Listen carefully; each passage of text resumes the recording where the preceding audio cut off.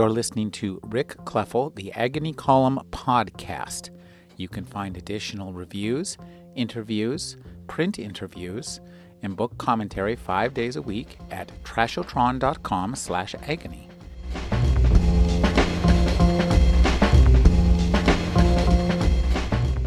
Homo sapiens is a mammal that, uncharacteristically, travels on two legs, leaving the forelimbs free for other tasks.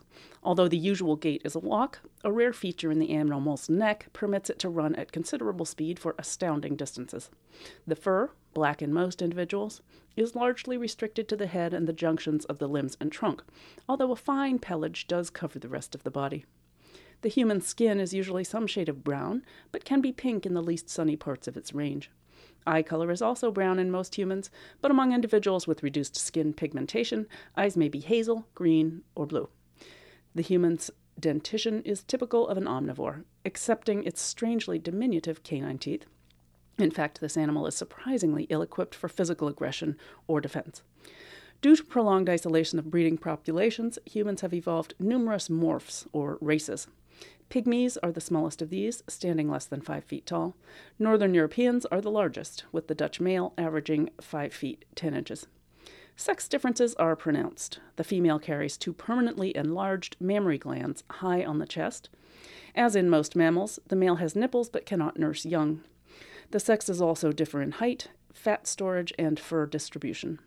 Although the human bears a resemblance to the other great apes, a careful observer will note that the human demonstrates a stronger inclination to tamper with its skin and fur, and that its excursions into trees are normally clumsy and often injurious.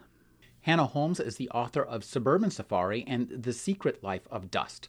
Her new book is The Well-Dressed Ape, A Natural History of Myself. Thank you for joining me, Hannah. It's so great to be here. Hannah, this book is based around a really interesting perceptual shift about 1/8 of an inch to the left or right. I look at people and I see a bunch of people. You look at people in this book and you see animals.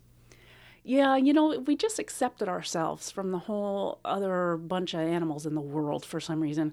And it seemed to me both necessary and really amusing to inject the human back into the context of all the other creatures. I mean, we really are, honest-to-God, animals.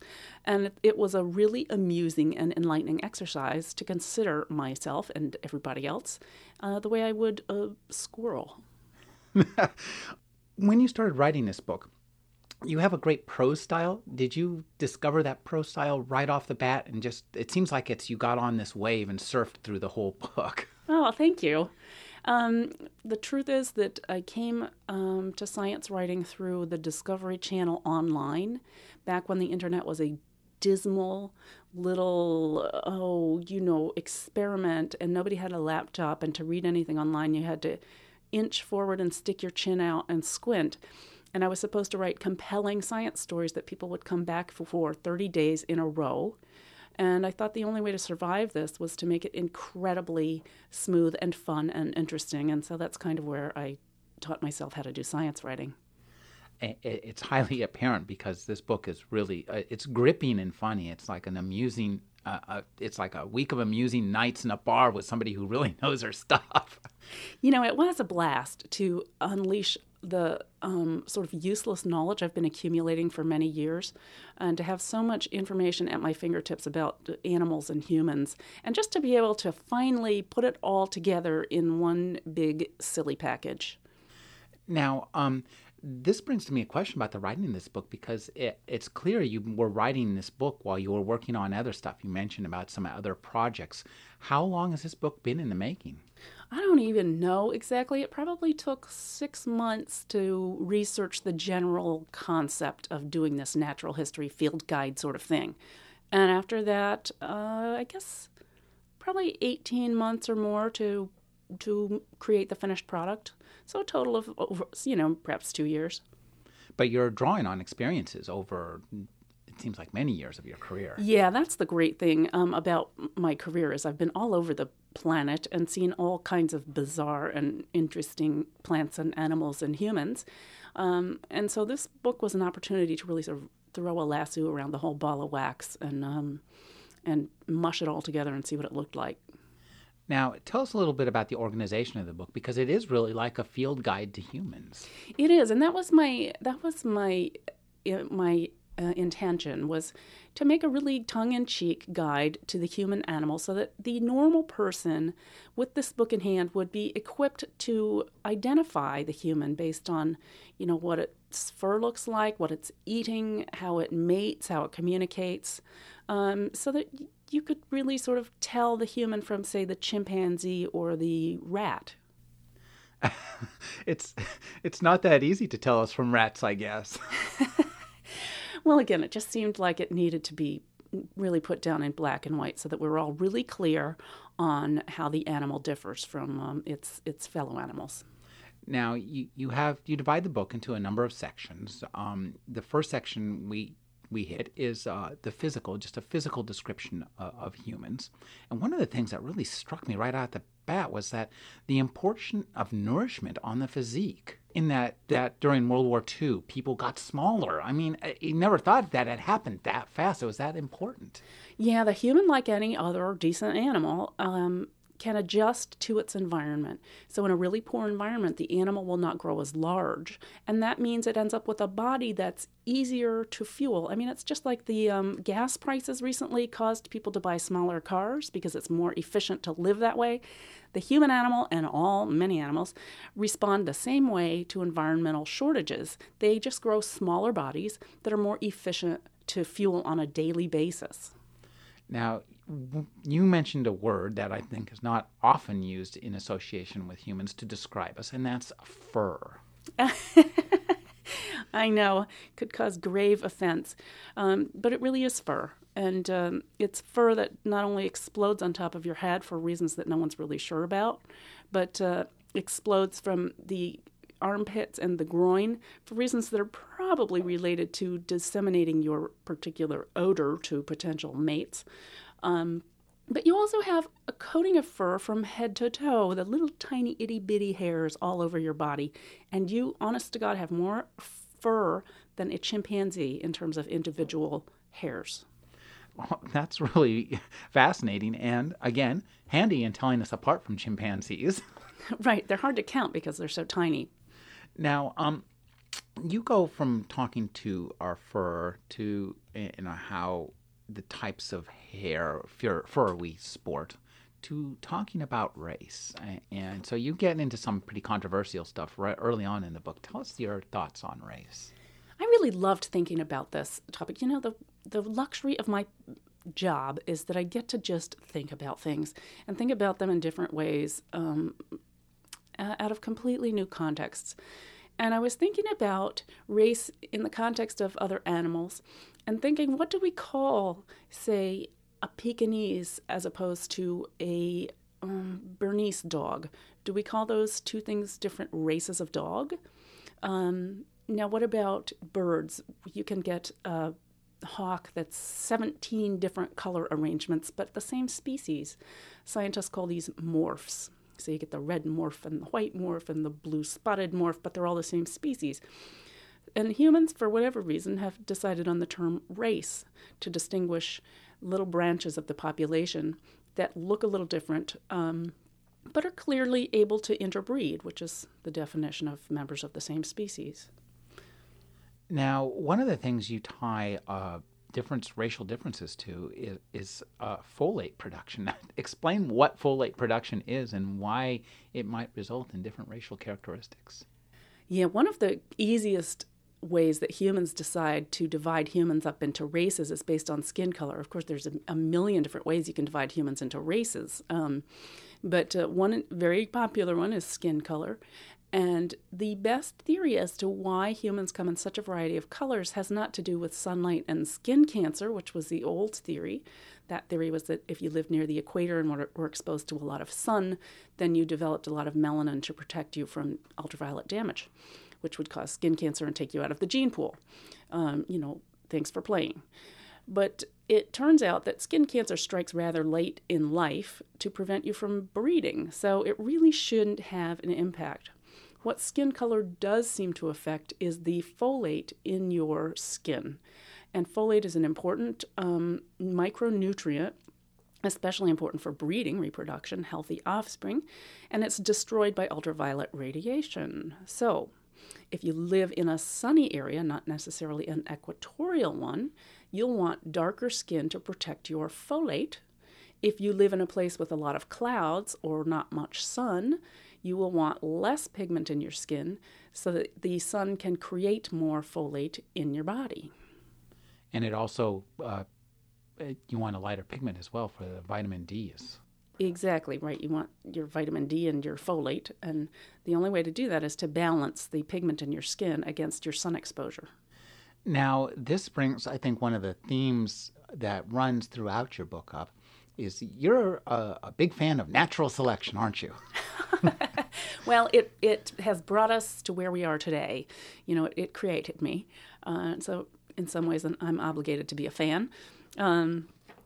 Natural selection is that process by which an animal is either booted out of the gene pool or permitted to remain based on how well adapted its particular genome is to its particular environment. Every animal is constantly mutating like a fool, all the time, every generation, billions of new mutations. Some of them mean nothing to the animal in terms of how well it functions. Some of them are devastating. Some are just moderately bad for you. Some are fabulous. And obviously the fabulous ones are going to allow you to live longer and have more healthy offspring. One of the things that this book is that I found really interesting about this book was that it, though you're talking about humans, you also tell us a lot about the animals that you compare us to and things we share. I never conceived of an arthritic whale. I know. I actually hadn't either. I presumed that arthritis was sort of an artifact of modern human civilization and, cement and walking around in bad shoes. But no, arthritis is just a sad side effect of having a skeleton. So, whales don't have to walk on cement, but they do get arthritis just from their bones being banged together over a large number of years. And one of the other things I found fascinating, too, was that humans were designed to be runners, aren't we? We are designed to be pretty much the best distance runner in the world. And again, that was such a surprise. But a human in obviously top condition can run longer than a horse. Not necessarily faster, but a horse will tire and drop out before a human will. That's scary. And also good sales fodder for getting good shoes. Because one of the things I love about this book is your sense of humor, and you talk about the strips of rubber that you wore strapped to your feet, which didn't serve you very well, I take it. Yeah, I ran track in high school. Back in the dark ages, we didn't actually have a track. We had a dirt road. And those, just remember the abysmal little things that passed for running shoes in the early days of running, and just completely destroyed my ankles and knees. One of the things that makes us different, too, is we like to modify our bodies. Yeah. I remember being in a museum in Costa Rica and seeing these little cylinders that people used to put ink on and then roll around on their bodies to transfer a design onto their bodies. So they're like temporary tattoos. And I was looking at these and going, wow, these adorable primitive people were into like altering the way their bodies looked. That's so primitive and cool. And, I'm looking through the glass and I sort of become aware of my own reflection, and I'm like totally altered from head to toe. I've got, pigment on my lips, on my eyes. I've got pieces of metal stuck through my ears and on my fingers. It just altered to beyond recognition. Humans love to do this. Once we finish up with the body, next up comes the brain. And this is something I really wasn't aware of. Brains are hot. Smoking. The brain consumes around a fifth of your entire energy budget. The thing is just burning so hot just to get you through the day that it actually is true that if you want to keep your head warm, you need to put a hat on because that thing is like a giant radiator on top of your body. And this is something too that I've always wondered about, and you talk about this extensively. Bigger brains are not necessarily better brains. Again, to go back to the Chihuahua versus the Bernese Mountain Dog, anybody who knows dogs knows that the Bernese is not necessarily smarter than the Chihuahua, although the Chihuahua's brain would fit in a thimble. So we know just by common sense that the size of the brain has zero impact on a dog's intelligence. So why should it have an impact on the human's intelligence? It really does look as though it's the arrangement of the parts of the brain and the specialization of different parts of the brain and the wiring that connect those that actually confer intelligence. And this brings us to another theme that I detected throughout the book, the differences between men and women. I never conceived that there was much of a difference in the physical structure between men's and women's brains, but you really are particularly different from us, aren't you? Absolutely, two different species when it comes down to the brain. One scientist has looked at the parts of the brain that humans use to do their thinking, their sort of intelligence work. And males and females use completely different parts. Not only that, but they use different types of cells in those different parts, gray matter versus white matter. Females use an awful lot more white matter, which is the connective stuff that sort of runs signals back and forth between the parts. And males use a lot more gray matter, which is sort of the manufacturing part that creates ideas. So we're using the CPUs, and you guys are using the network. That's a tempting conclusion to draw. You can't prove this stuff without a whole lot of additional work. One other thing I never realized was the impact of the chemicals that on the brain that happen in infancy, when in just gestation, as we using the animal term, is particularly testosterone.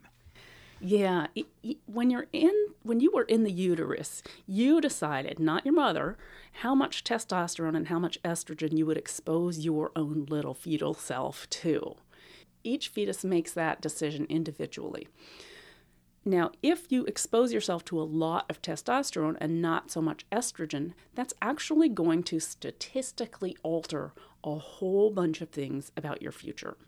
And when I say statistically, the effects are really tiny, but they are there. And some of those effects of having a great deal of testosterone are an elongated fourth finger on your right hand as compared to the index finger on your right hand. And accompanying that difference are the statistic little oddities, like not only do you stand better odds of being a soccer phenomenon and a fabulous athlete, you also have a better chance of going to jail. Wow. So it's a mixed blessing. Then. It's a mixed blessing. Testosterone in moderation. Your next look at our natural history is at our perception. The organs with which we perceive the world. And of course, the human eye is the major organ that uses up the most of our horsepower, our brain. Talk about the human eye as compared to animal eyes.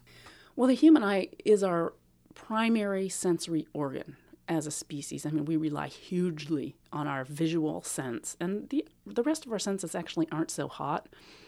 But even our eyes, compared to some animals, are fairly lame, really. They do a nice job of getting us through the day, and that's all that's required of any organ. If they did a bad job, the people who had bad eyes would get weeded out of the population. That is, until the advent of eyeglasses. One of the real benefits of the human eye is that we see with 3 different pigments, and that means we get the whole rainbow. The dog sees with 2, so everything's a little bit shades of gray and green and orange for a dog, for instance. But the human gets the whole rainbow. The human is one of few species, mammal species, that sees in color in 3 colors. One of the things that really interested me about our hearing is that our ears can't detect fast sounds. This just absolutely fascinated me, and we'll come to this later on when we talk about prairie dogs. Yeah. There's a limit to how fast the human can process any given sensory stimulus. So if a noise hits my ear, there's a limit to how fast the data can travel from my ear to the part of the brain that processes that sound. And for a human, it's fairly limited. We're fairly slow. So when we see a movie that's a series of still images that's sped up so that it all blends together, the reason that works for us is because our visual system works so slowly that we don't see the individual images. But for a fly, for instance, it looks like the most tedious and plodding slideshow on the planet to watch a human movie. That's really interesting. Again, we get some male and female differences in our ability to detect sounds, and also when we get to smells, pheromones, and what's it? That's the only. Don't even make me say it. Something like that. Yeah. It's the closest we can come to a human pheromone. Despite what you see on the internet, there are not pheromones you can rub on your arm that will cause females to leap out of windows to fall on top of you. Oh hell! Yes. I already paid for the shipping. I'm sorry. The pig has beautiful pheromones. When a female pig, who is receptive, as we say, detects the scent of a male, she automatically, without thinking about it, goes into mating position. And humans wish that they had something similar. We just do not. Now, you also talk about the pain, and this was very interesting. There's 3 levels of pain detection. Could you talk about the Val-Met, and Met pain? Yes, there's a gene, the COMT gene, that comes in a variety of flavors in different humans, depending on which copies your parents give you. And if you get 2 of the Met copies, then you're going to be a major sissy. Everything hurts. If you get 1 of each, you're just kind of normal. And if you get 2 vowels, you're one of those people who's always saying, "You are such a sissy." You also talk about some other senses too, and disappointingly leave out the 6th sense that we always hope that exists. My precognitive abilities. I believe in them. It's so interesting that we all want to believe in them. All humans do seem to want to believe that we can sense something beyond the traditional 5.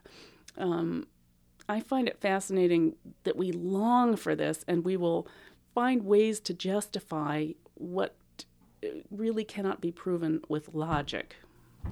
Once we have understood how humans are built and what they do with their brains and perceptions, you start talking about the range of humans, where they live, and we're a pretty damn ubiquitous species, aren't we? I mean, we really have nailed that subject. The book is divided into categories, the same categories that biologists use to describe any animal. So range is one of those categories, like how far north, how far south, how far up in the air can a certain species live. Take our closest relatives, the chimpanzees and the orangutans. These animals live in tropical forests. They cannot leave those forests. They need trees. When those forests are gone, their day is done. Those species will blink out along with their ecosystem. Those are our closest relatives. Now compare that with the range of the human. We have taken over the entire planet. It's a feat that's beyond amazing. It's just phenomenal. And this expansion onto mountaintops 3 miles in the air in Tibet, below sea level in Holland, in the Arctic, where there are months without sunlight, and in tropical rainforests where there are 30 meters of rainfall in a year. It's astonishing that the human can do this, and it did this before the advent of metal, and certainly before the advent of polar fleece.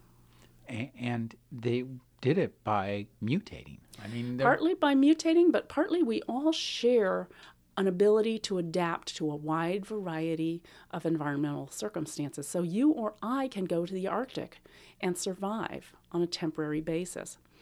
Those who have lived there for thousands of years have actually made some bodily modifications that make them much better at it. Humans ranging all over the planet, here, thither and yon, once they get someplace, they like to, it's theirs. And one of the things you mentioned, and I love this idea, is that people will describe themselves as the people of this land. Yes, it's almost universal that human groups, when you ask them what they call themselves, whether you find them in the middle of a desert or in the middle of a forest, ask them who they are, and their name typically is the people of this land, or the people, or the ones who own this. Very center of the worldy kind of terms. Humans do take over ecosystems. It's not unnatural to do so. In fact, it's completely natural. The beavers would take over if they could. The bunnies, if you gave them shotguns, would shoot us all and eat all the lettuce. It's a manifest that every animal should alter its environment to suit itself perfectly. And every species strives to do this. The human just does it with exceptional ability.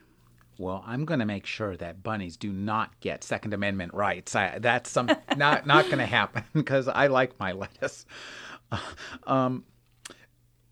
We like to be up high, don't we?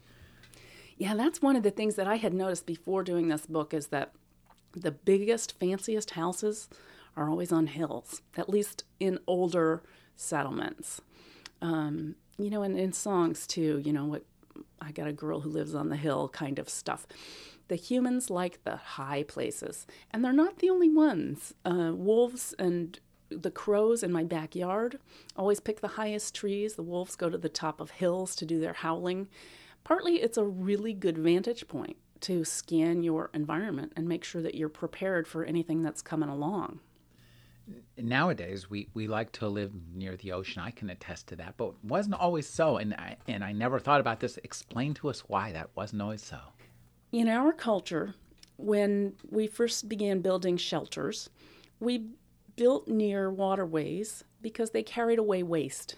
But then we did multiply, like the rabbits.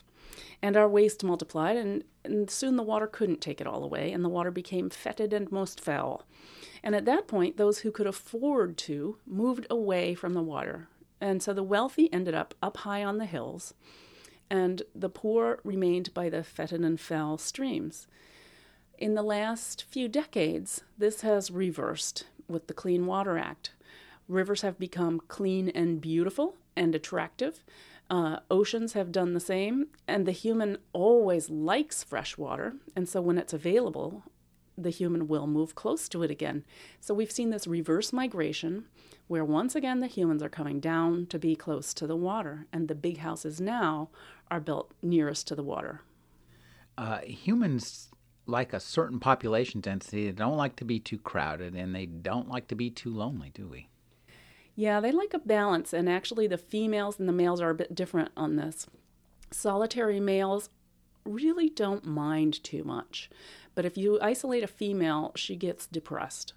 So females seem to want more crowding, more socialization, and more social time than males, but both are social animals ultimately, and can't be left completely alone. Now, one thing that really surprised me was to find out that how important our territory is to us, in that renters die younger. Yes, that's really interesting. I mean, the human is a very territorial animal, even though our territories are quite strange now because we've sort of specialized in providing different services. So a territory doesn't have to meet all your needs. It can just be a shelter, and then you step outside of your territory to meet a lot of different needs. Whereas my crows in the backyard, they meet all their needs in my backyard. One of the facets of human territoriality does seem to be that if you don't own your territory outright, if you have less control over your territory, as renters do, it doesn't suit their health particularly well. So a study in Scotland of people who rented as opposed to those who owned, even after they corrected for income, the ones who rented their territories died younger. Now, and getting back to this book is kind of telling us things about animals that we didn't know. Boy, I never would have suspected that crows came home to visit the family. Yeah, they are so cool. Crows are a lot like us in a lot of ways. They're a very social animal, and an animal with a social lifestyle often has a big brain. It seems that you need a big brain in order to manipulate and manage your fellow human or your fellow crow or your fellow chimpanzee or dolphin. So these social animals have big brains, which makes them interesting. And crows are just a fabulous example of what humans are. And one of the things that they do is the young leave the territory and start their own families after a couple of years. And then they are still free to come home and visit. So my crows raise a daughter and a son one year, and they go off and grow up, but they may come home every so often just to visit the parents and then return to their own territories. Moving on in our natural history of humans, all humans have to eat. It's one of my favorite activities and obsessions. And there's a great talk in here about the diet, because trying to figure out what we're supposed to eat. Humans are the only ones who have to figure out what we're supposed to eat, aren't we? It's fairly pathetic, isn't it? That we have to contemplate what we're supposed to eat. Rabbits, again, don't really put a lot of thought into that. Rabbits and rats and gazelles know perfectly well without contemplating what they're supposed to eat. The human has to fret and agonize over this and have big arguments. Are we supposed to be vegetarians like the gorilla? Are we supposed to eat only meat like the Neanderthal? And the truth is, the human teeth are a dead giveaway for what we are equipped to eat. The human has evolved to be able to eat everything. I like to eat everything. I do too. Works for me. Proves to be a problem sometimes. Now, one of the things we do that no other animal does is we cook our food, heat it. Yeah, we've been referred to as the cooking ape because it's such a divergent behavior. No other animal processes their food to the extent that the human does. And it has a few effects. One of those is that it makes the diet very easy to chew. So the chimpanzee, the poor creature, spends 8 hours of its waking life chewing, just to rip apart the leaves and fruit that it has to consume.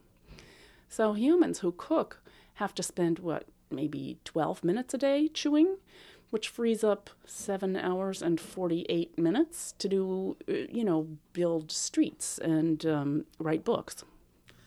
One thing that's unprecedented in the animal kingdom is what's happening to us right now with our ability to chew that food in 7 minutes, because we can chew, a double cheeseburger with bacon, and we don't even have to chew the chocolate shake. Boy, you just suck that Smuffy down. We are becoming fat, and we don't know what's going to happen as a result of that, do we? Well, one of the things we're seeing happen is that the human lifespan is actually perhaps getting shorter, which is very interesting. It's kind of contrary to what one would think was the plan. The human is genetically programmed to seek out high-calorie food. Where we evolved, which is in a natural ecosystem, sort of low in animals and low in salt and low in sweet fruit, our bodies evolved so that the brain chemistry rewarded us for finding those things and eating them.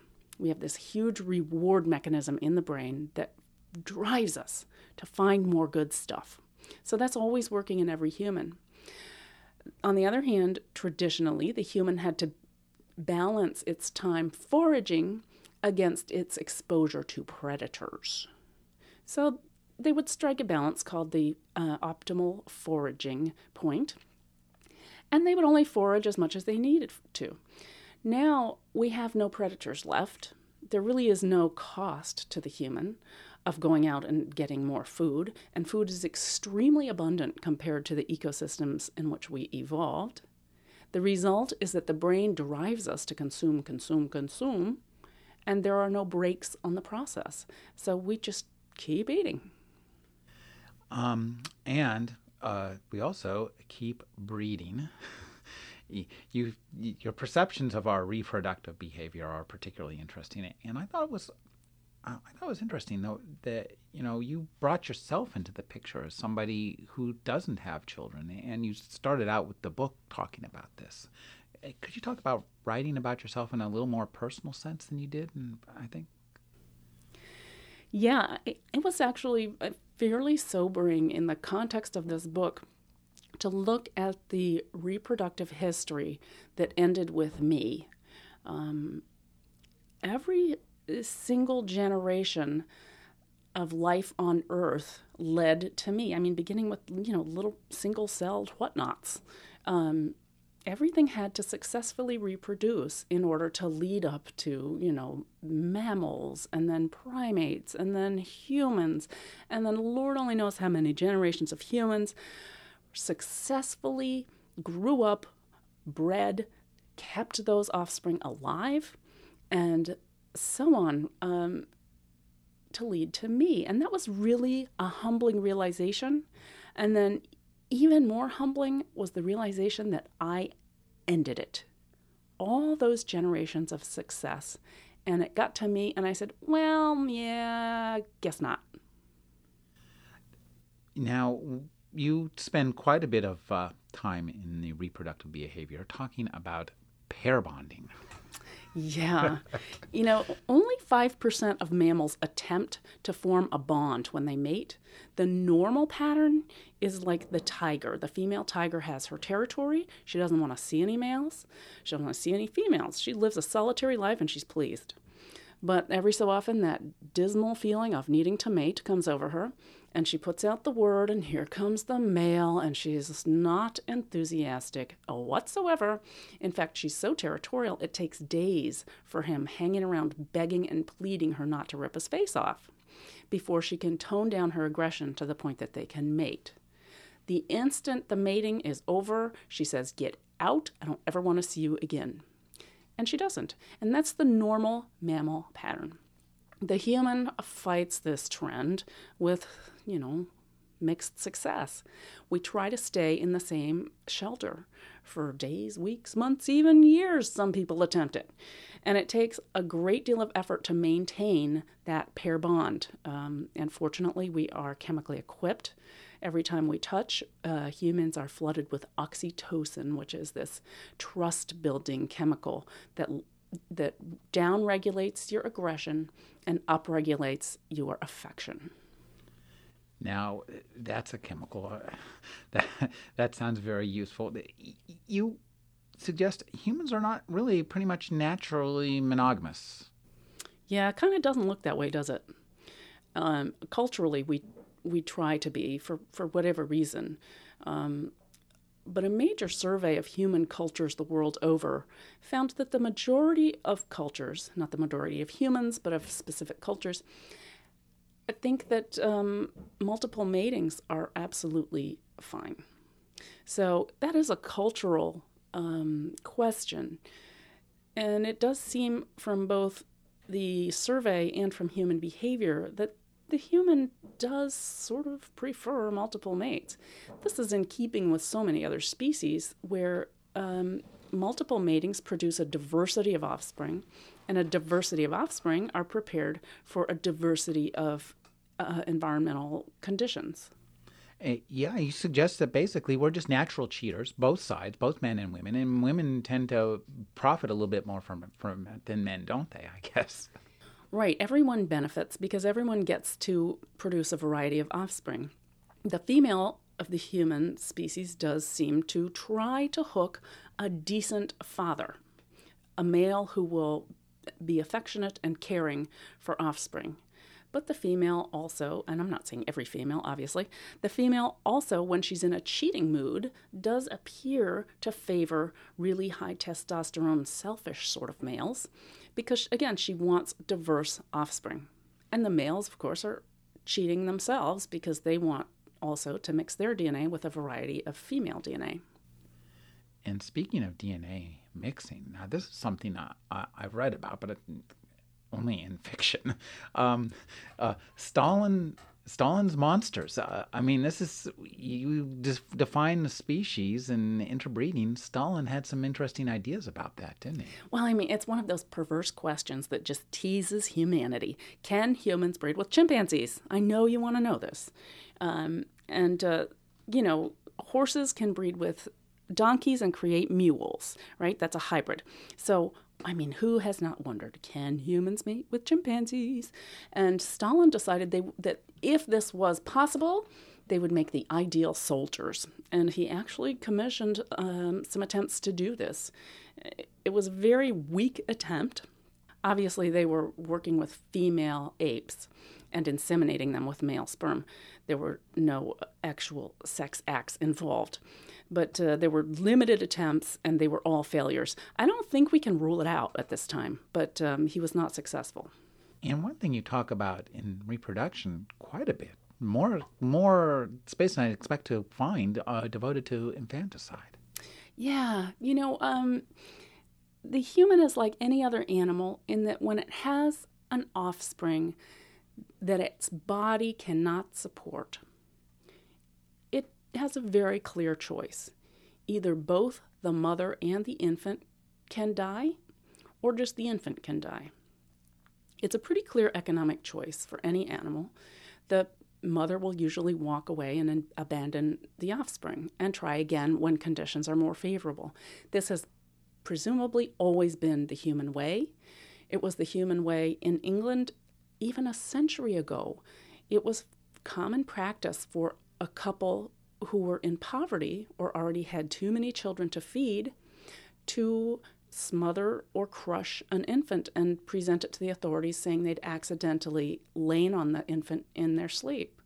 It was the only way people had to manage their family size and prevent all the offspring from starving. Now, that's a peculiar kind of behavior, and then you spend a good deal of time discussing all the other increasingly peculiar types of human behavior. One of the things that interests me is when you talk about the biology of altruism. Altruism is a side effect of this social animal in which one individual cannot survive alone. The human animal needs to be in a group to survive. We just can't meet all our needs alone.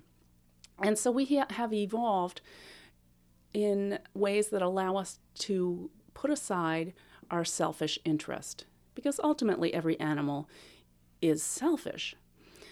The human has evolved a system for overriding selfish interest and putting the group's benefit ahead of the individual's temporarily.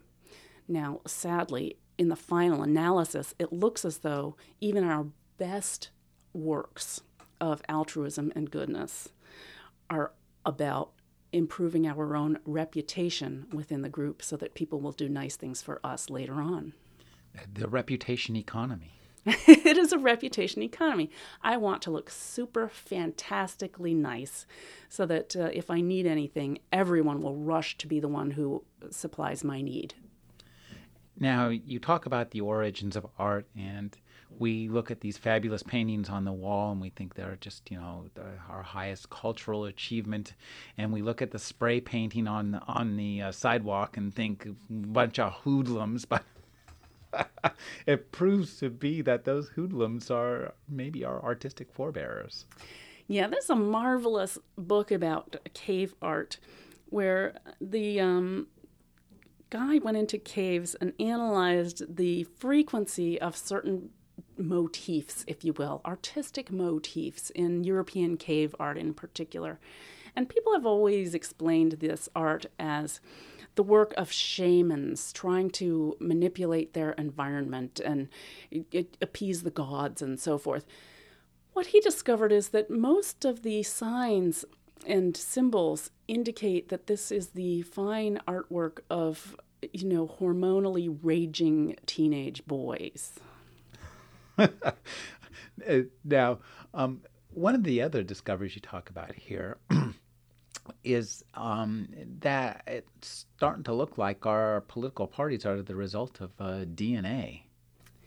Yeah, this is very interesting stuff. People have often wondered what makes the difference between a conservative and a liberal. it's got to be biology. And sure enough, it may well be. Most human behavior that we find puzzling ultimately has to come down to an adaptive behavior. Otherwise, the behavior would sort of fade out of the population. And in this case, it appears that one population of humans has a hard time tolerating ambiguity, and therefore they make very clean, clear lines. They don't question authority. They just keep things simple. The other part of the population is much more tolerant of ambiguity and indecision and letting things develop and putting things in context. The rationale for why this might evolve is that those who stop to think about why is that snake in the middle of the path, and is the one with the black stripes the bad one, or is it the one with the green stripes? These people who sort of ponder the context of everything have weaknesses when they're exposed to their environment. On the other hand, the people who have just hard and fast rules for anything, snakes are bad, may benefit from that situation. On the other hand, other environmental challenges may really be better met with an analytical approach. So both approaches are perfectly useful. In your epilogue, you talk about something I think that's very, very interesting, the biological nature of evil. One of the things I found really reassuring about this project was the realization that humans aren't evil and mean to each other as a norm. Usually what we interpret as mean-spirited behavior is just one animal trying to protect its own selfish interests. And again, that's not that different from a beaver who builds a dam and drowns 15 chipmunks. It's just what nature intended. So while we do strive to overcome our selfish interests, they are nonetheless natural, and I find that comforting somehow. I've been speaking with Hannah Holmes. Her new book is The Well-Dressed Ape, A Natural History of Myself. Thank you for joining me, Hannah. Oh, it's my pleasure.